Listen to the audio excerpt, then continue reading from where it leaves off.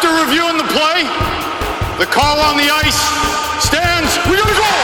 Okay, fellas, we are set to go. Let's go! We are kicking. Watch the blue! There we go. Yeah, baby. Hey, you got the power play, get out of here! Hey, 36, right here for the rock! Both guys, 5 minutes each for fighting! Hey, we're not doing this! I don't want to babysit all night! A little bit of nastiness today. Nothing good's coming out of this, big man! Have you seen this before? Yes, it's rule something, point something. He's not putting a stick in you, you keep your stick out of him! Here we go! Let's roll, boys! Hey! Let's go! After further review, it's the Scouting the Refs podcast. Here's your hosts, Todd Lewis and Josh Smith. When you're ready, big guy. All right, guys, let's drop the puck. We are headed toward the All-Star break for the National Hockey League. Everybody's going to converge on South Florida. We've had some teams that will be starting their holiday break early as part of the CBA. Teams get an extra few days off kind of before or after the All-Star break. It got me thinking, Josh, I'm wondering, do referees and linesmen get spring break too, or is that something else that they miss out on? No, well, they get the time. I mean, you're going to have 4 guys that are going to go to the All-Star game and get to enjoy South Florida with their families. And from the officials I've talked to, All-Star games are always a highlight for them just because of the atmosphere and the celebration and what's going on there. I mean, they are a part of the game, and it is an honor for the guys who are being recognized. Sometimes you see retiring officials in their last season. Sometimes you see guys who've had long careers. Maybe the game is near to their adopted home of wherever the official lives now, so it's a meaningful thing. But it's definitely an honor for these guys. Those 4 will get the busy, crazy weekend. A whole bunch of other NHL referees and linesmen will get a little bit of a break. They get to go home, spend time with their families. So nice for that. You know, usually get a few days off in a month, but not a lengthy stretch. So to have a gap like this, I'm sure they all appreciate it. The hard part falls on those AHL, NHL guys, the guys that split time between the American Hockey League and the National Hockey League, because, hey, your NHL schedule just freed up. So we can put you to work down here, boys. Well, that's kind of what I was thinking, that it's great that, you know, you get 2 or 3 days of the All-Star break, but the players also get an extra, was it 3, 4, 5 days mandated that the officials don't. And if anybody could use it, because they don't have any home games, it would be the Stripes. Yeah, I mean, you do get some opportunities there. Typically, you'll see, if you look at the schedule, the guys will get a handful of days off. So certainly they're going to do what they can to accommodate that. And some of the officials will be getting that longer stretch. Some will get some days off at the front end, some at the back end. But you've got to take advantage of the breaks when you can get them. We'll have to watch and see if anybody gets a lengthy stretch there, but, you know, they think they distribute the work. So even if it's a shorter spring break, even if it's a long weekend or an extended trip, maybe not as nice as what the players get, but we've got games to work. Yeah, okay, all right. By the way, this is the Scouting the Refs podcast, and please make sure you follow our social channels. Get Josh at Scouting the Refs on Twitter and Instagram. For me, it's at Todd Lewis Sports, of course, on Twitter and Instagram as well. On this week's episode, more injuries for the guys in stripes. Val Mackey pays the price. Sweeping up, not all high sticks or penalties. There goes the net again. And what was the actual call? I mentioned All-Star is coming up. The All-Star jerseys were revealed a couple of weeks ago, I guess now.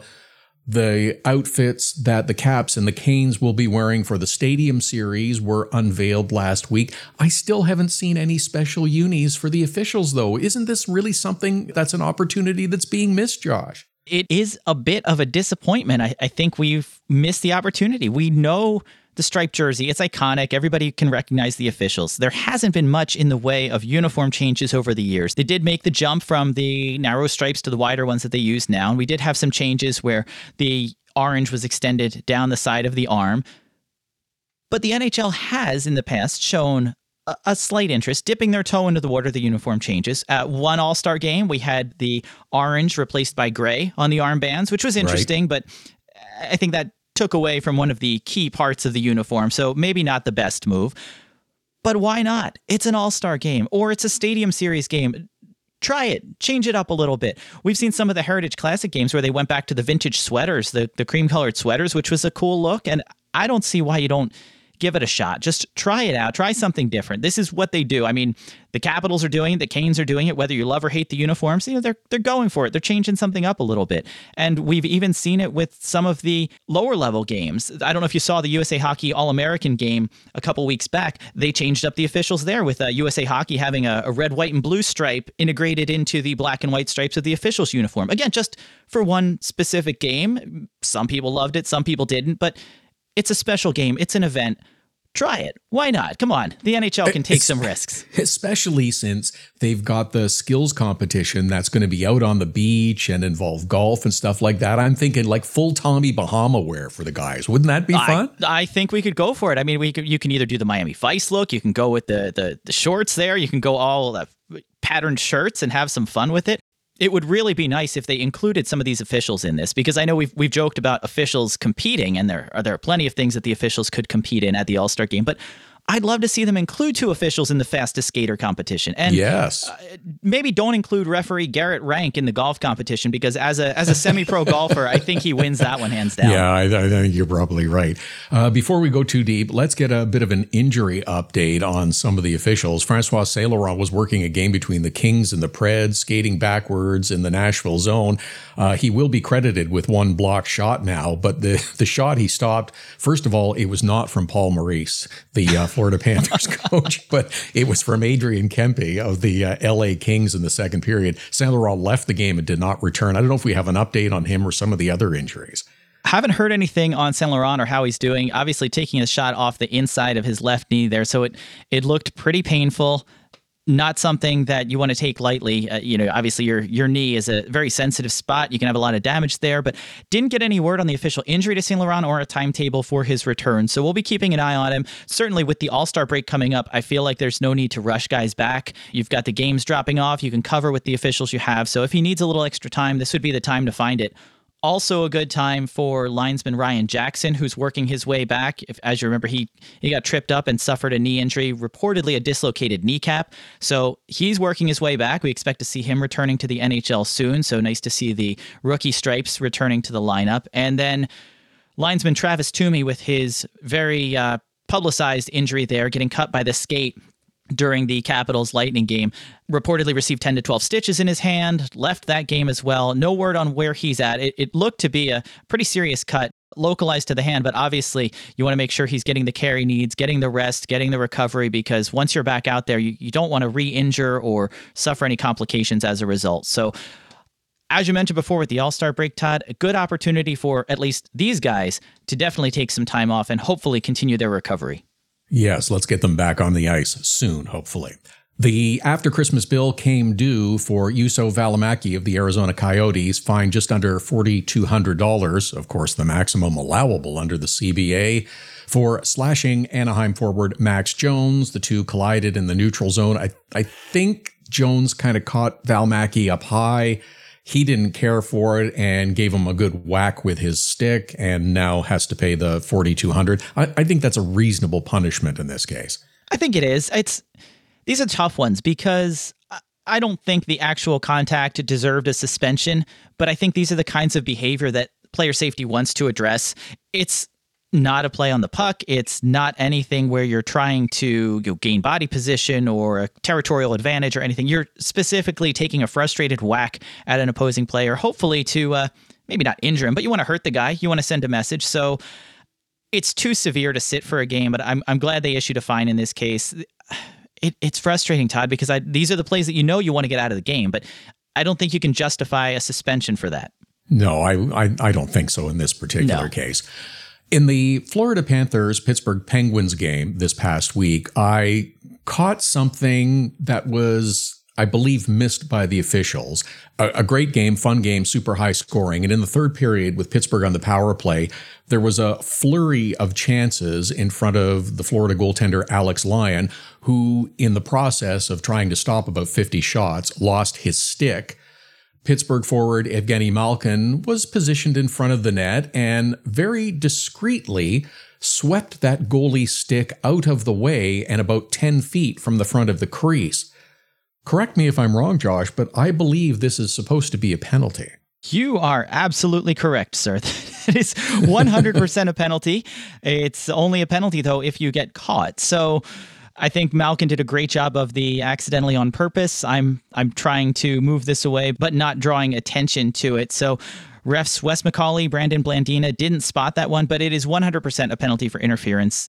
It's under Rule 56-2 for a player who prevents a player who has dropped his stick or any other piece of equipment from regaining possession of it. Something that we see called. We've seen it called a few times earlier this year, but Malkin's move was sneaky enough to avoid the officials' detections. Got away with that one. Yeah, it was very stealth. He just very slyly shoved it out of the way.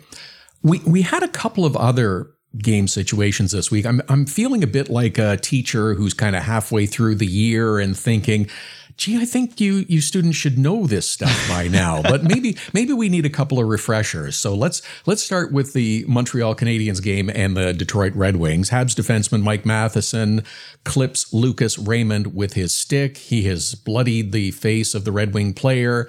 And at first, the Wings and their fans are wondering why and screaming outrage that there is no call. But as referee Francis Chiron explained to Derek Lalonde, that Matheson was shooting the puck.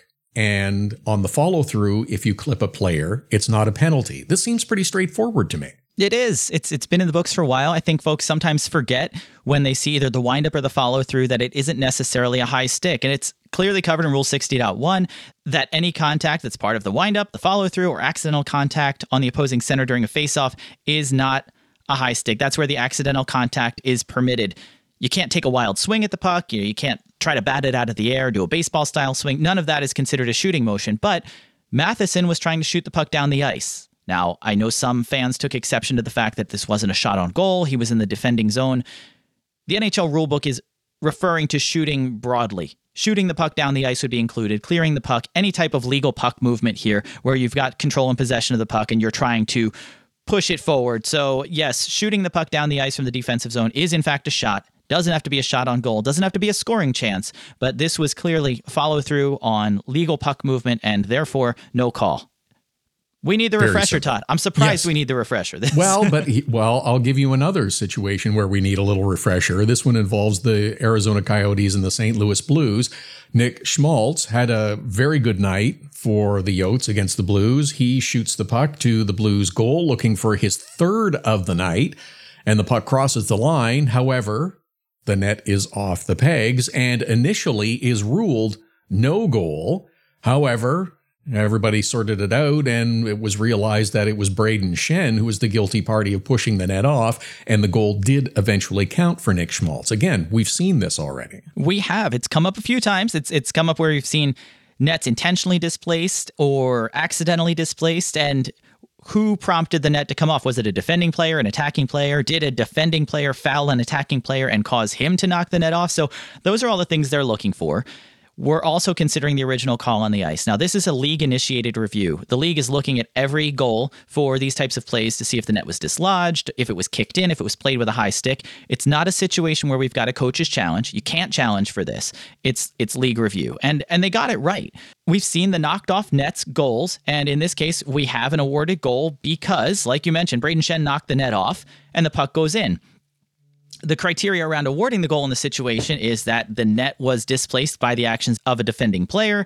The attacking player had an imminent scoring opportunity prior to the goal post being displaced, and that the puck went in where the net would have been, so between the goal posts. Well, we met all the criteria. And some folks were arguing online that it wasn't an immediate scoring opportunity, that Schmaltz didn't have the puck on his stick, that the puck was loose in the crease. I would counter that by saying that a goal was actually scored a second later. I'm not sure how much more imminent of a scoring chance you can get. The goal actually happened. It's pretty imminent, and it was obviously a scoring chance because it resulted in a goal. So to me, 63-7's nailing this one down, that it is a slam dunk awarded goal, which was the call after video review. It's not like he circled back and passed it around a few times before popping it in the net, correct? Oh, sure, yeah. If he passes it out, if the puck goes to the corner, that changes things up a little bit. But when you've got the puck right there, you've got an attacking player attempting to make a play on it, and the puck goes in, I would say that qualifies as an imminent scoring chance. So, yeah, good goal. Okay, we'll count that one. And good for Schmaltz. He eventually got the hats on the ice. It just took a little while for the ruling to cut. I know, it's disappointing, but good that I guess it's better. It's better to have the wait and then you get to throw the hats than the throw the hats and then the goal gets waved off. There's nothing worse than that. And it's happened a few times. That's probably my least favorite thing about the review process or the coach's challenge is getting that hat trick goal. The hats come raining down and Anaheim is challenging the call. Yeah.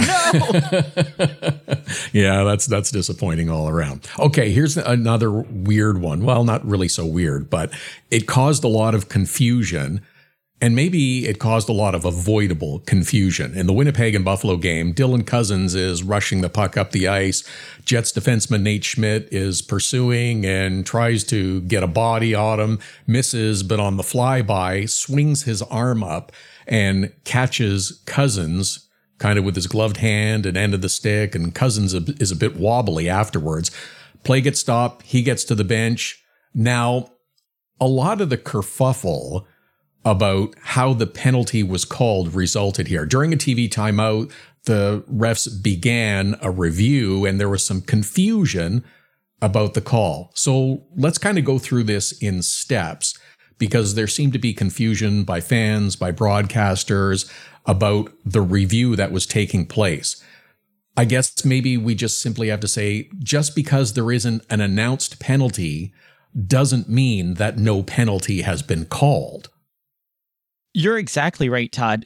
And it's frustrating because there absolutely should be. And if we're looking at what the NHL typically shows us in situations, is that we do have a penalty announcement prior to any review, just like we should have a goal announcement prior to any goal review. And I think that's what started the whole thing. The officials do have the ability, and I think that's what happened in this case, to discuss the situation after the stoppage in play and assess penalties. They can't do it via video review. They can do it with a conversation of the four officials on the ice. So perhaps you have a situation where one referee got a look at it, didn't realize what happened, didn't realize there was a penalty or anything serious enough to call a penalty on the play, where maybe the trailing ref or even one of the linesmen says, you know what, I did have a good view of it. I saw what happened on the play. It looks like elbowing, and I think it's a major penalty. The linesman can absolutely report major match penalties to the officials and have those penalties assessed. So going through this, we didn't see an arm shoot up. We did have a stoppage in play that accompanied a TV timeout. So you had an extended period where the officials could talk about the play. When we came out of that, it looked like they were at the review. So what happened, and just judging by how the call went and what happened on this place and even some of the post-game comments, is that the officials got together and decided that it was a major penalty. They were calling a major penalty on the play, and that is what prompted them to then take a look via video review. And that's the only situation. Majors, matches, and a double minor for high sticking. Those are the only times you can review a penalty. So the call on the ice would have had to have been that this is a major penalty and we're going to video review. Had they simply said that before they put on the headsets, we may not have had the confusion that erupted around what happened in this situation. And I think this is the difficulty. Rick Bowness, the Jets coach, said that Gord Dwyer explained to him that initially it looked like an elbowing major penalty. It wasn't an elbow that clipped Cousins, so it was called 2 for roughing. I think the appropriate call in this set of circumstances. But as we mentioned, that communication seems to be the real piece of the puzzle that's missing here. And you mentioned if they call or announce the penalty, even if you did it during the TV break when some of the audience is away, if the announcers are paying attention, 50-50 there sometimes, but if the announcers are paying attention, then they can explain to their audience that, okay, while we were in break, the referees ruled that it was a major penalty. It's now under review. It gets rid of the confusion, and you can call it whatever you want, whether it's transparency in the process, if it's clarity for fans, if it's butt covering, I don't care what you call it, but everyone is included in the process and understands what's going on. It helps eliminate the conspiracy theories. Absolutely. And it also establishes where we're starting from when it comes to video review, because we've had situations where maybe there's not enough evidence and they have to go back to the call on the ice, regardless whether it's a penalty, whether it's goaltender interference. It'd be great to know what the call on the ice was every time. And I think that's a reasonable expectation that we get. The call on the ice was a goal. They're challenging for goaltender interference. Or in this situation, you know what? After discussion, the call on the ice is a major penalty for elbowing. we're going to review the play and confirm the call. So I think it makes a lot of sense. And if I'm the NHL, and well, I don't know where I'd start with the changes, but I think this is the simplest one is, hey guys, can you just get on the mic and announce the penalty? I mean, they should be doing it, and it's practice for them to announce the calls, but making sure that they make that announcement prior to any video review would sure solve a lot. And one thing I thought was interesting, Todd, the NHL officials have the ability when they review a play, and it is entirely up to them. Situation Room does not weigh in on penalty reviews. That's up to the referees. But they now, as of this year, have the ability to change the call. So not only if they look at it and see it's not an elbow, in the past it used to be they can either downgrade it to a minor penalty. Now they can downgrade it to a minor penalty, waive it off completely, or change the call. So they're not stuck with elbowing, if elbowing was the original infraction. And I did hear from a few fans who were confused of, why is it roughing? It looked like he got him with the butt end of his stick. That's up to the official's determination as well. Butt ending is obviously much more severe and rarely called. It's one of those ones, much like a spear, where you get a double minor for attempting it, and if you make contact, it's a major penalty. So it's a much more severe call, and you're really looking at intent there to see if the guy was trying to do it, when in this case, I think roughing, as you mentioned, was the right call. It's a glove to the face. Yes, he's holding the end of his stick. A scary moment, but not one that I think is more than a minor penalty. You know the rule book far better than I do. And the NHL, though, likes to have procedures for everything. They like everything to be buttoned down. Would it be simply putting into the rule book that the procedure for calling a penalty is, at the stoppage in play, you make an announcement about what the call is? I think that's the simplest way to fix it. I think it's a great starting point. I mean, you don't have to be Wes McCauley and be demonstrative and exaggerate and have fun with it. You can just keep it simple. But yes, I think we need to start there with the expectation for fans, broadcasters, coaches, everybody else is, look, at the very least, you got to give us an announcement for every situation, every penalty that's called, every goal that happens. Let us know what the call on the ice is prior to video review. And I think that's where the gray area is, because we're used to penalties being announced. But when there's the review process, maybe there's a feeling of, well, I'm going to hold off until we figure out what the call is. And that's not what the protocol should be. There has to be a call on the ice. League requires that the officials come up with a call on the ice that is either then confirmed or changed via video review. So they have to have one. I think it should absolutely be required that they announce what that call is prior to anything that's going to review, change, or modify the call. I think it would be nice to have everyone on the same page. It rarely happens in life. If we can do it in this one small corner, I think that would be good. Todd, we've got an NHL rulebook that's over 234 pages long. You want people on the same page? I'm not even sure they're in the same book. We're good. Good job. You're good in my book. Good stuff, man. Way to work. Yeah, we're good, man. Too long. Let's go sit for a couple. Get in the box. It's the Scouting the Refs podcast. Read more at scoutingtherefs.com. Follow Scouting the Refs on Twitter, Instagram, and Facebook at Scouting the Refs. Email the show at heyref@scoutingtherefs.com. Subscribe, share, and keep those sticks down. Okay. That's nicely done. That's good play.